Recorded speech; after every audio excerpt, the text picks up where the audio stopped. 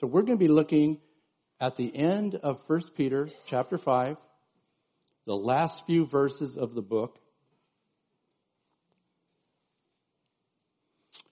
And it's verses 10 through 14. And if you're not aware of where that is, go ahead and look in the table of contents of the Bibles that we handed out. So I think most of you here probably may have missed some of the Sunday messages on the book of 1 Peter, or this is your first time here, welcome, and have not heard any messages on the book of 1 Peter. So I thought it would be important to do a summation of the letter to you today before we get into that. However, speakers in general are notoriously terrible for doing a brief summation. So to spare you any pain, we're going to watch an 8-minute Bible project video on 1 Peter for that summation before we go over the end of the letter today. So let's pay attention to that.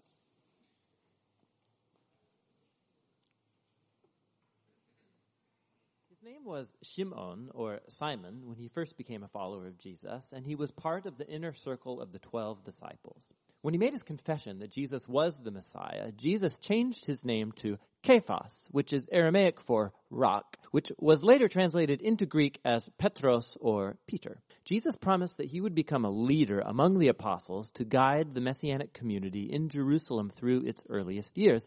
And that's what happened. Remember the early chapters of the book of Acts. Eventually, Peter was called to carry the good news of Jesus beyond the borders of Israel, however, and this letter was written decades into that mission in the wider Roman world. We discover at the conclusion of this letter that Peter is in Rome, which he calls Babylon, and we learned that while Peter commissioned the letter, it was actually composed by a man named Silvanus, who was a co-worker of Peter. This was a circular letter sent to multiple church communities in the Roman province of Asia Minor, which is in modern-day Turkey. And Peter learned that these mostly non-Jewish Christians were persecuted. They were facing hostility and harassment from their Greek and Roman neighbors. And so Peter wrote to encourage them in the midst of their suffering. And this helps explain the letter's design and its main themes. It opens with a greeting, and then it moves into a poetic song of praise to God, which introduces the key themes that are explored in the main body of the letter, where he first affirms the new family identity of these persecuted Christians, which will help them see their suffering as a way to bear witness to Jesus. And this has a way of focusing their future hopes on the return of Jesus. Let's dive in. You'll just see how all the pieces work together. So Peter opens by greeting these churches as the chosen people of God who are exiled around the world. Now, Peter makes clear throughout the letter that these Christians he's writing to are Gentiles. But here he describes them with phrases from the Old Testament that describe how God chose the people of Israel, the family of Abraham, who was himself an exile and wanderer. This is a key strategy that Peter repeats through the whole letter. He wants these suffering non-Jewish Christians to see that through Jesus, they now belong to the family of Abraham. And so they're wandering exiles just like him, misunderstood, they're mistreated, and they're looking for their true home in the promised land. Peter continues this idea in the opening song. He praises God for causing people to be born again into a living hope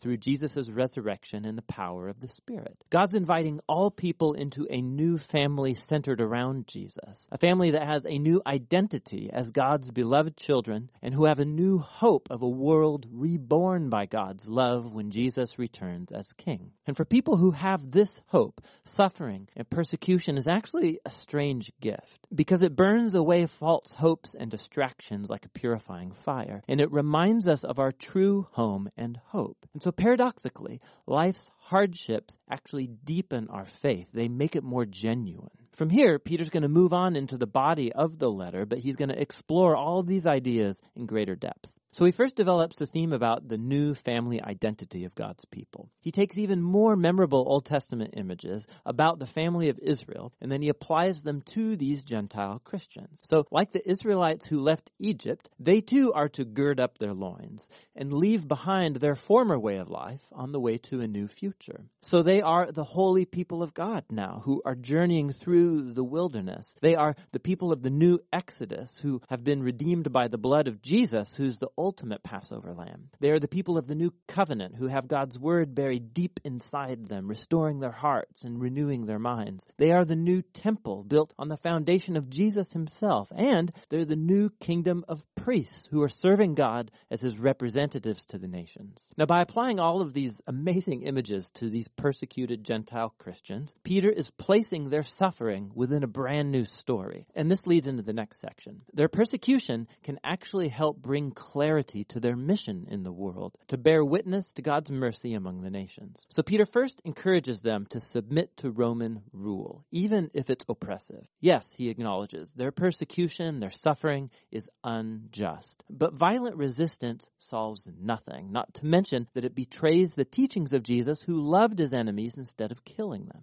Peter then specifically highlights the very difficult situation that Christian slaves and wives faced when they lived in Roman households where the patriarch did not follow Jesus. The problem was that it was expected that everyone in the household would submit to and worship the patriarch's gods. And so Peter's aware that giving allegiance to Jesus will generate suspicion. So Peter says it's true. All Christians, including Roman wives and slaves, have been fully liberated by Jesus. But they are to demonstrate that freedom not through rebellion, but by resisting evil the same way Jesus did, through showing love and generosity to your enemies. And in homes where the husband is also a Christian, it's a different story. They are to treat their wives totally different from their Roman neighbors, regarding them as equals before God who are worthy of honor and respect. And Peter's hopeful that this imitation of Jesus' love and upside-down kingdom will give power to their words as they bear witness to God's mercy and show people the beautiful truth about the way of Jesus.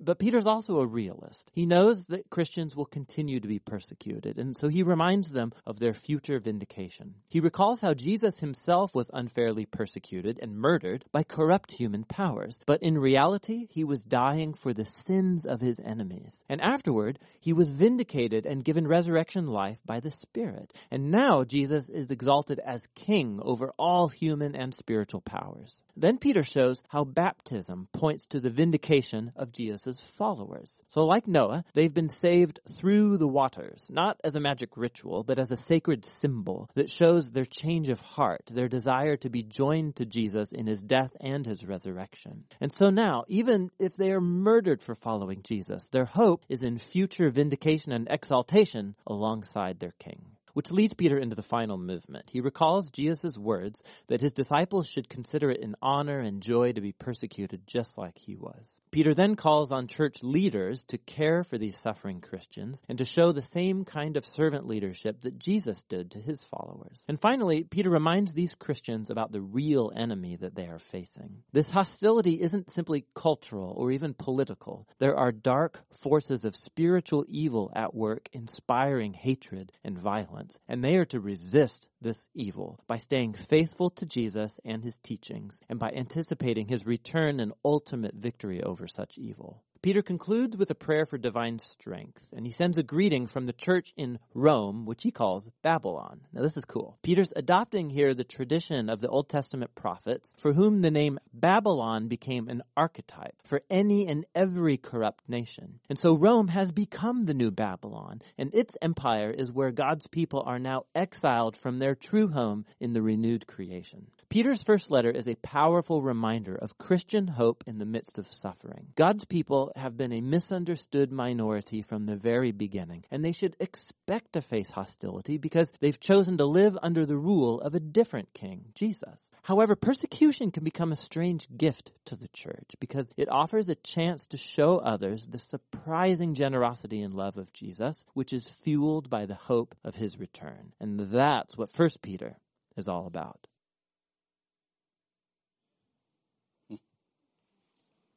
Isn't that great? I don't know how many of you are familiar with the Bible Project, but you can watch, I think they probably have about 80 different videos right now on YouTube. So it's a great way to do an overview of different books of the Bible, but also very important topics. So I would encourage you. And if you've missed any of the messages, would like to go back, you can go to our website where we have all those messages downloaded. So, all right, so let's go ahead and look at 1 Peter 5:10 through 14. Let's go ahead and get that slide up if we've got it, and let's read that.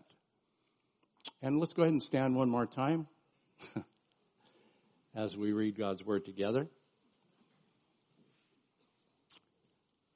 And Peter says, "By Silvanus, a faithful brother, as I regard him, I have written briefly to you, exhorting and declaring that this is the true grace of God.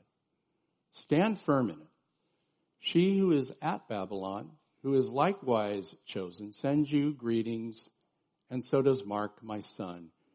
Greet one another with a kiss of love. Peace to all of you who are in Christ." This morning, as we stand in honor of you and your word and what you speak through men and women in Scripture, we need our hearts to be energized by the power of your voice and what you've recorded. So as we stand here and you're in the midst of us, moving among us, we pray that we have ears that are open, a mind of understanding, and a heart wanting to follow you as you speak to us. In the name of Jesus this morning, Father, amen. You can be seated. Just a quote, brief summation of the verses we just read.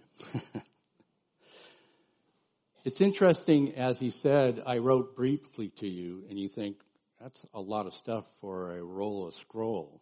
It's a polite way in that culture to end a letter, even if it wasn't brief. It's kind of like messages. They can be sort of talked about brief, but they're really not. He mentions Silvanus and Mark being with him. He is writing this letter from Rome, whom he uses a code word, Babylon, which the YouTube video mentioned as an archetype of a nation or area of influence that is corrupt. And it's a corrupt world system of leadership that cannot and will not submit to the higher authority of God and his rulership. The culture embraces the deification of humankind and the freedom of any and all desires to be lived out without restraint. That's a brief summation of that. And he ends that letter with standing firm in the true grace of God and says, "Shalom, peace to you who are in Christ." So this morning, because of time restraints and because we had some time to consider 9/11 and give thanks for our first responders, I'm going to highlight two aspects of these concluding words of Peter, and I'm going to go rather quickly through a number of verses, and I'm hoping that you'll go back and dive deeper into some of the thoughts later on. But let's look at the next slide to highlight where we're going to go with this morning. So there's two gifts that Peter mentions here that produce peace in our lives in Christ. Number one, the family, who are partners in our journey through life. And secondly, the phrase Peter uses, true grace. And hopefully in this morning, we're going to realize the anchors that keep us firm in his favor. It's important to note that we are to be givers and receivers of different gifts that God gives, and the graces from one another as we walk in this pathway with Jesus. And it's an important component of our growth. Without others to give and to receive, we'll only stagnate and stop growing. So let's look at that slide. Partners in personal discipleship. This is part one of looking at the family and how important partners are in our personal discipleship. As I said, alone we stagnate and stop growing. It's how God's designed us as believers. He uses a lot of illustrations in scriptures about the church, those who follow Christ as disciples. But one of the things that Scripture uses a lot is that we're members of one body, with Christ being the head that directs all the members.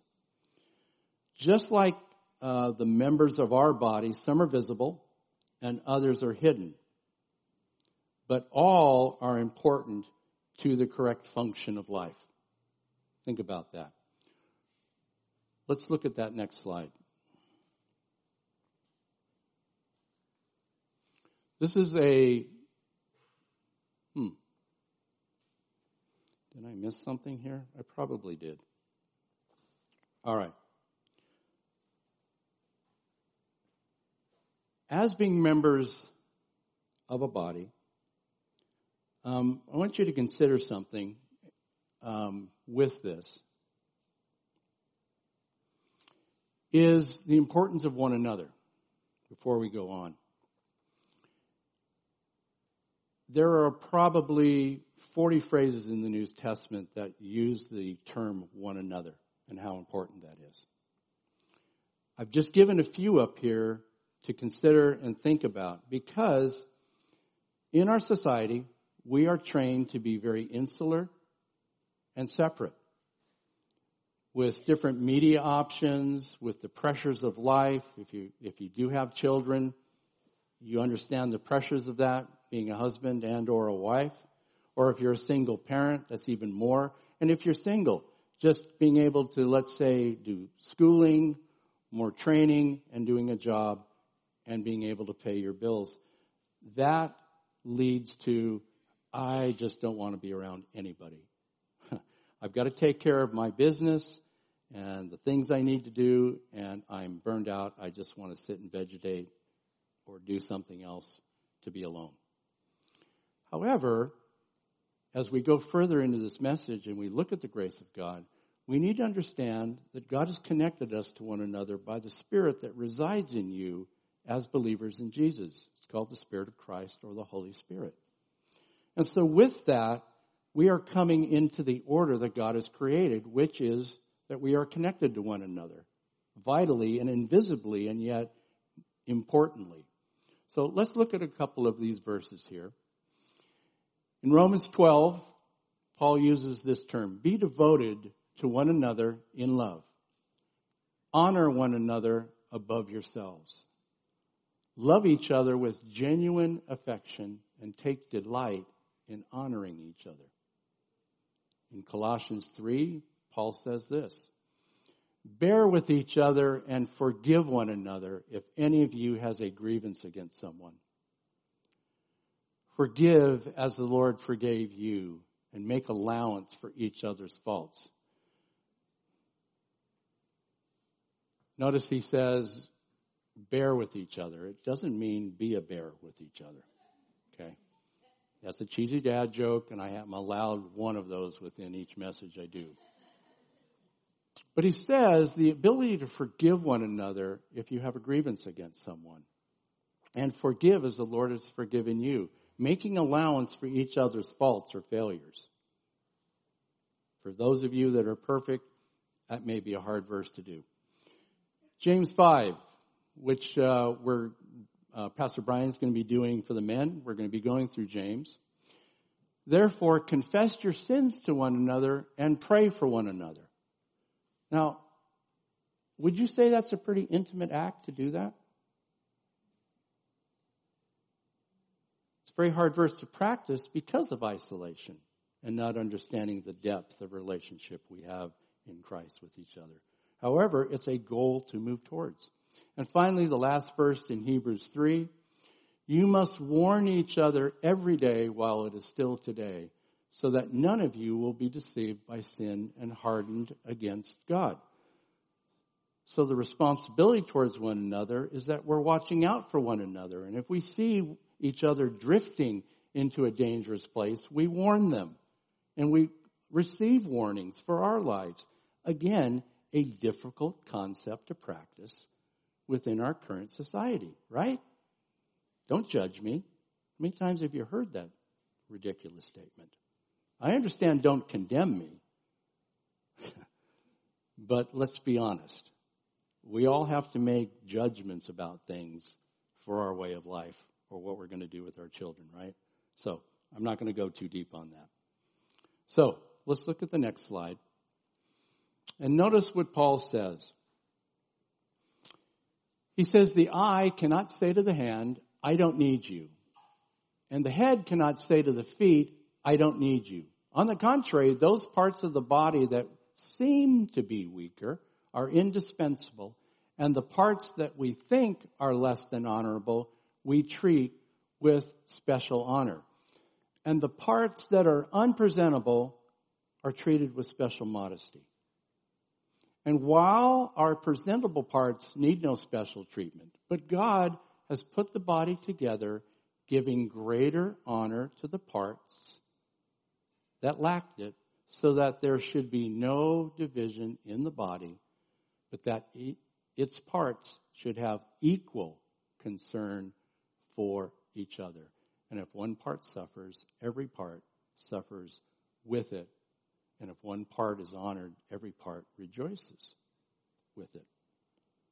Now, Paul brings up a couple points that I think are important. The visible and invisible parts of the body. In our superstar society, and the striving after being recognized is a huge thing in our culture right now. And yet, in God's system, in His economy as believers, we are to honor whether a part's visible or not. Think of your own body. We work hard on our bodies, some of us do, to be limber, muscular, athletic, or just to get the pot belly out of the way.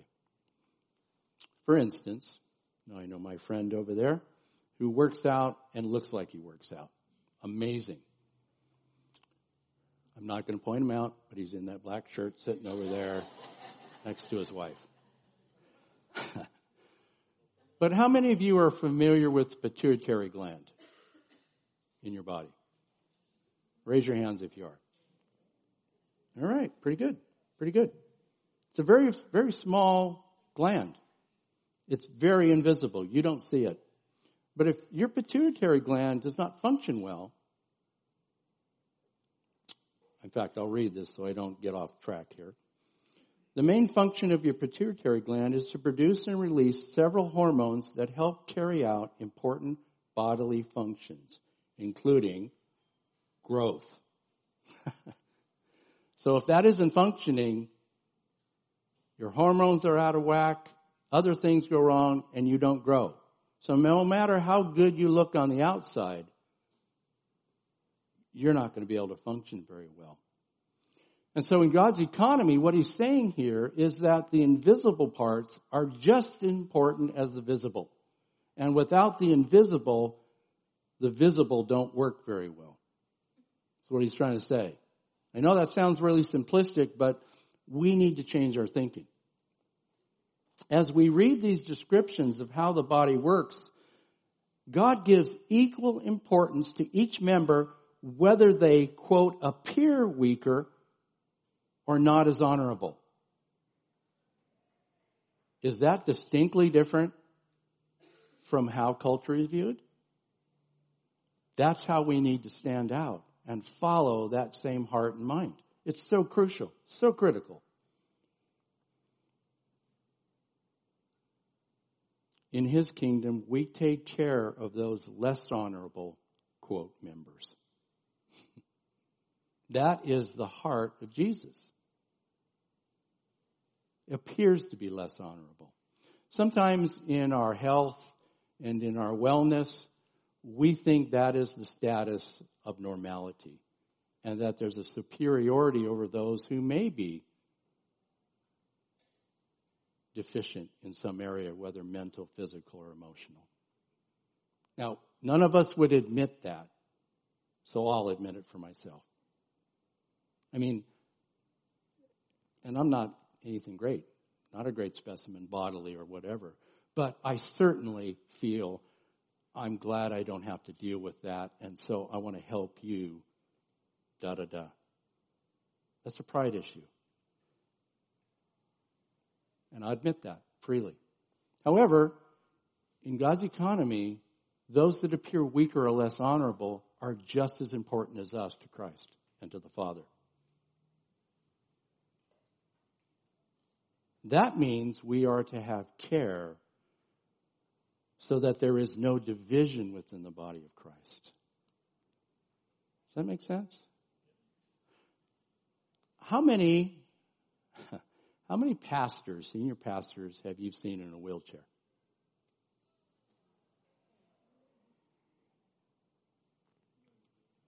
Maybe there's one or two out there. That speaks a lot to me about how we view visible people and that we don't appear weak or needy. Think on that a bit. Let's look at the next slide. Peter, who wrote this book, was well acquainted with the story that Jesus told. So let's read it together. And behold, a lawyer stood up to put Jesus to test, saying, "Teacher, what shall I do to inherit eternal life?" And Jesus said to him, "What is written in the law? How do you read it?" And he answered, "You shall love the Lord your God with all your heart, with all your soul, and with all your strength, and with all your mind, and your neighbor as yourself." And Jesus said to him, "You've answered correctly. Do this and you'll live." But he, the lawyer, desiring to justify himself, said to Jesus, "Well, who's my neighbor?" Jesus replied, "A man was going down from Jerusalem to Jericho, and he fell among robbers, who stripped him, beat him, and departed, leaving him half dead. Now by chance, a priest was going down that road, and when he saw him, he passed by the other side." Now, a priest, in our mind, means a Catholic priest. But in that time, a priest was the highest point of the religious system, and they were a go-between God and the people. So likewise, a Levite, who happens to be a temple assistant and does certain things within the temple to assist God's people, when he came to the place and saw him, passed by on the other side. But a Samaritan, as he journeyed, and a Samaritan would be a minority race that is despised. I'll just sum it up real quickly. In that time frame, that's what a Samaritan was. They were despised as a minority by the Jews. And as he journeyed, came to where he was, and when he saw him, this man, he had compassion. He went to him, bound up his wounds, pouring on oil and wine, and then he set him on his own animal and brought him to the inn and took care of him. And the next day he took out 2 denarii and gave him to the innkeeper, saying, "Take care of him, and whatever more you spend, I will repay you when I come back." Jesus turns around and says, "Which of these 3 do you think proved to be a neighbor to the man who fell among the robbers?" And the lawyer said, "The one who showed him mercy." And Jesus said to him, "You go and do likewise."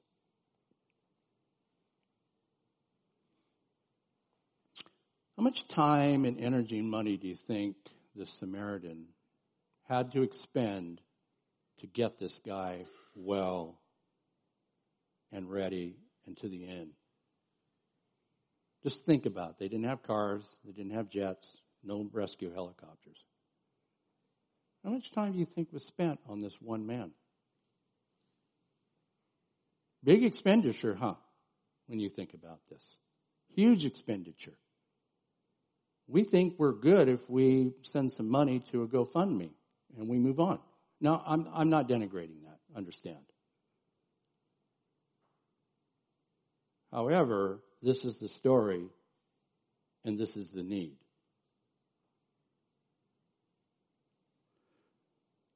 Sometimes we're the man who's robbed, beaten up, and left for dead, right? And we need that kind of care desperately. Sometimes we don't know how to ask for it. Sometimes we're too proud to receive it, but we need it. And sometimes we become the giver of that care. Either way, when we practice care for an individual like this, or humble ourselves to receive care from someone else as an individual, then we're taking care of the whole of his people, which is the idea that Paul is bringing across in 1 Corinthians in this passage. All right. A lot to think about.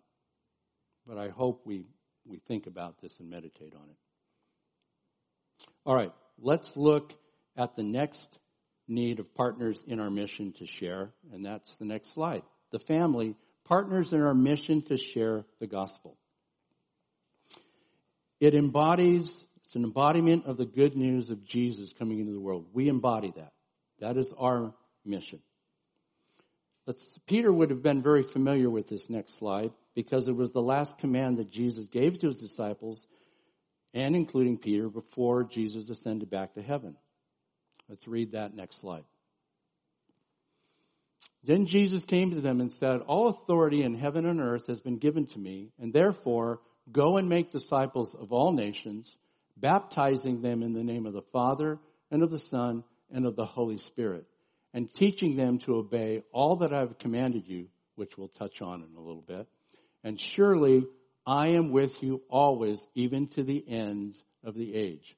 So Jesus brackets, "I have all authority." Remember that song we sang a few minutes ago? By his authority, we have authority. And then he ends it, "I'm going to be with you to the ends of the age." Do you think this command that we hear from Jesus was just for his immediate followers? Or do you think this is a command for all of his disciples throughout all the centuries? Think about it. Not asking, just asking you to think about it. What do you think? So, as in this last few verses in 1 Peter, we read Peter discussing the importance of Silas and Mark for his work with him in Rome. And most of the letters that we read in the New Testament, there's personal appreciation for many of the co-workers who labored alongside the writers of the New Testament, and their stories spread the gospel of Jesus throughout the world at that time. It's important to understand this as we read about these co-workers, including Peter, and their mission to share the gospel throughout the known world at the time. Most of the people mentioned in these passages were married. Many of them had children while they co-labored in bringing the message of Jesus to the villages and cities around them, or in just far-flung areas of the known world at that time, including Peter. Peter was married. His wife went with him on some of these journeys. Think about that. You who are married and have children.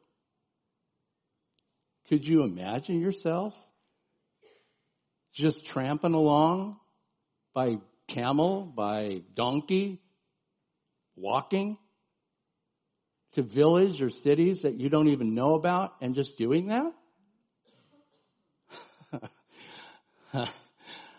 I know what my wife would say. "You go, honey. I'll be back here praying for you."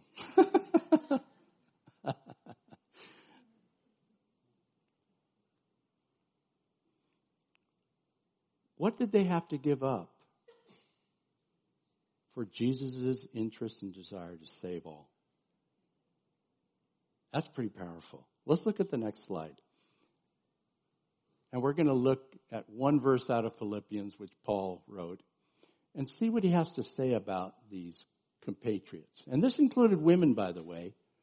Phoebe is mentioned. There's a number of women who were co-laborers in this, not just guys. Equal opportunity. Remember the equal in the body of Christ? Paul says this, "I hope in the Lord Jesus to send Timothy to you very soon. I have no one else like him who will show genuine concern for your welfare, for everyone looks out for their own interests, not those of Jesus Christ." That hits me. But I think it necessary, further down in this letter, he says, "But I think it necessary to send back to you Epaphroditus, my brother, co-worker, and fellow soldier. For he longs for all of you and is distressed because you heard that he was ill. And indeed, he was ill and almost died, but God had mercy on him." Wow.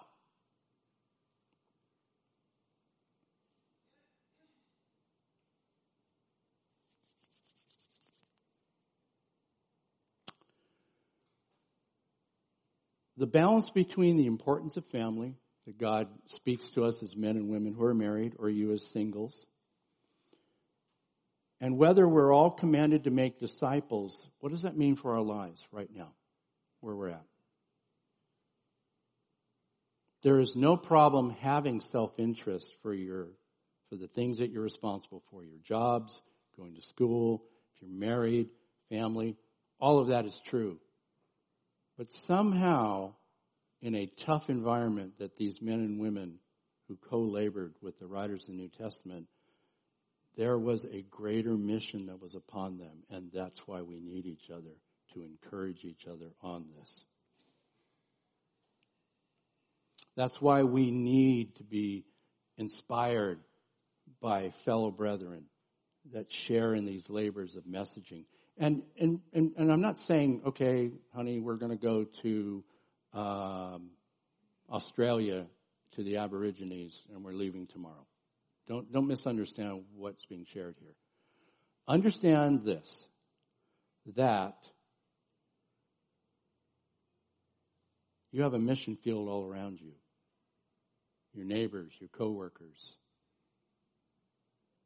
The list goes on. We can encourage one another to do those things and to be inspired by the love of Christ in us to move forward. Whether we're single, married, lots of children, no children, doesn't matter. What is God saying to us as individuals? What are we hearing and being encouraged by each other in this process? That has to be something that we work out. I'm not going to give you a lot of answers here. I'm giving you a lot of questions. And really, when you hear all of these things up to this point, it seems so unattainable and beyond ourselves. And it's true that it is beyond ourselves. That's a good thing to recognize, that this is beyond ourselves. But He is able to do in us what we're unable to do on our own. That brings us to the necessity of focusing on the second highlight of these closing comments that Peter does. It's God's gift of experiencing His grace. Let's read the next slide, and we're going to move quickly because I know we're running out of time. The anchors that Peter mentions, standing firm in this true grace. Faith that works through love. This whole letter of Peter is the example of what it means that faith works through love. The grace received, the knowledge of Jesus, that happens here, that God, through His grace and people receiving that, are working powerfully within these disciples who had to live in a hostile society where they suffered and died for their faith, and at the same time living out jobs, marriages, and family within that culture that was hostile to them. Peter taught them what it meant to yield first to Jesus Christ as Lord as they grew in the knowledge of who He was, and secondly, how to live out that faith with love to the systems and people around them. So go over the letter again. See the true grace of God being demonstrated. That's an anchor to be able to keep firm in this true grace and understand how to mimic and to go forward with that. True grace was seen by the members of the communities around these believers as they saw real faith working through love through the disciples, and they saw the good works that were accomplished by these Christians. Okay, let's look at another aspect of true grace in the next slide.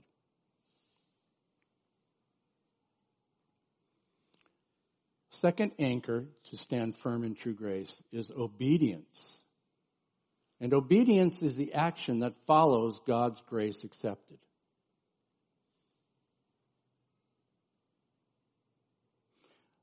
I'm not going to go through the next slide for time's sake. However, I'm going to get it up on the screen. I want you to look at it while I'm moving forward. Counterfeit grace. I want you to read it. think about it. I don't have the time to go through this, but it's important that we understand false grace as opposed to true grace.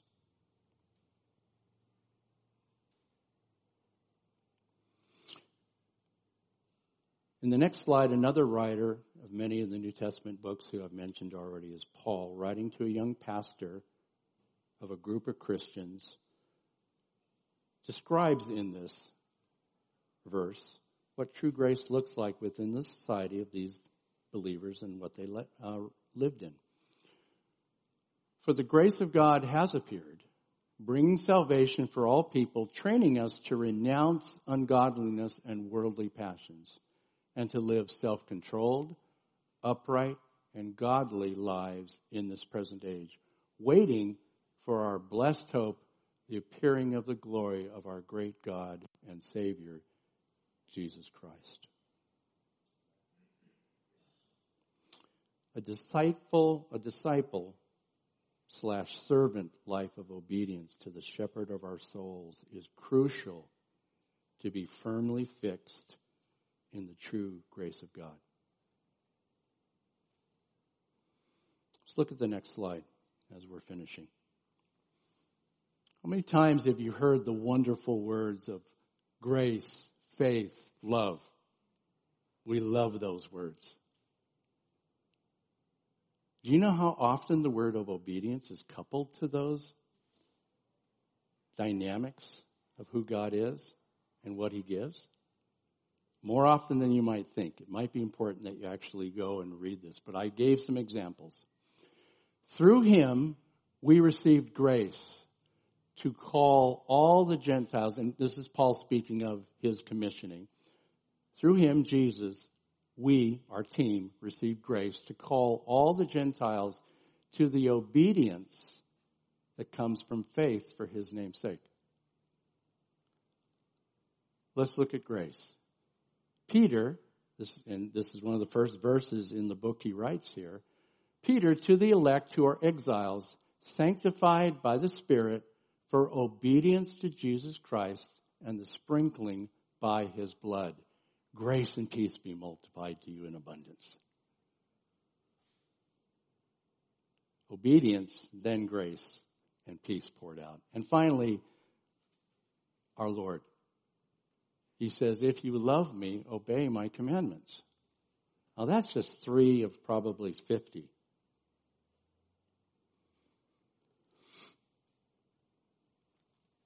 Love, faith, and grace is lived out by the fruit of obedience. True love, true faith, true grace produces obedience, and it's a fruit of recognizing His love, His faithfulness, and His true grace poured out on us. It is indeed the action of grace received. All right. What do we have? 10:46. The last verse talks about peace in Christ. If we take anything from these past verses, if we think about it and let the Spirit of God work in us, and we are obedient to what He's saying to us, we are going to be filled with peace, even though sometimes circumstances or what we see is absolutely in chaos. And we're the man beaten and left for dead. Because Jesus said, my peace I leave with you, not as the world gives. My peace I give to you. That is in the person of Jesus Himself, our Lord, who dwells in us and comes upon us. So, shalom to you. Shalom. Let's do one last exercise. He's here among us, so I want you to think of some burden that you're carrying, some responsibility that's weighing you down, some situation that is overcoming you. And just for sake, close your eyes. And I want you to cast, using Peter's words, cast that care upon Him because He cares for you. I just want you to give it to Him, throw it on Him.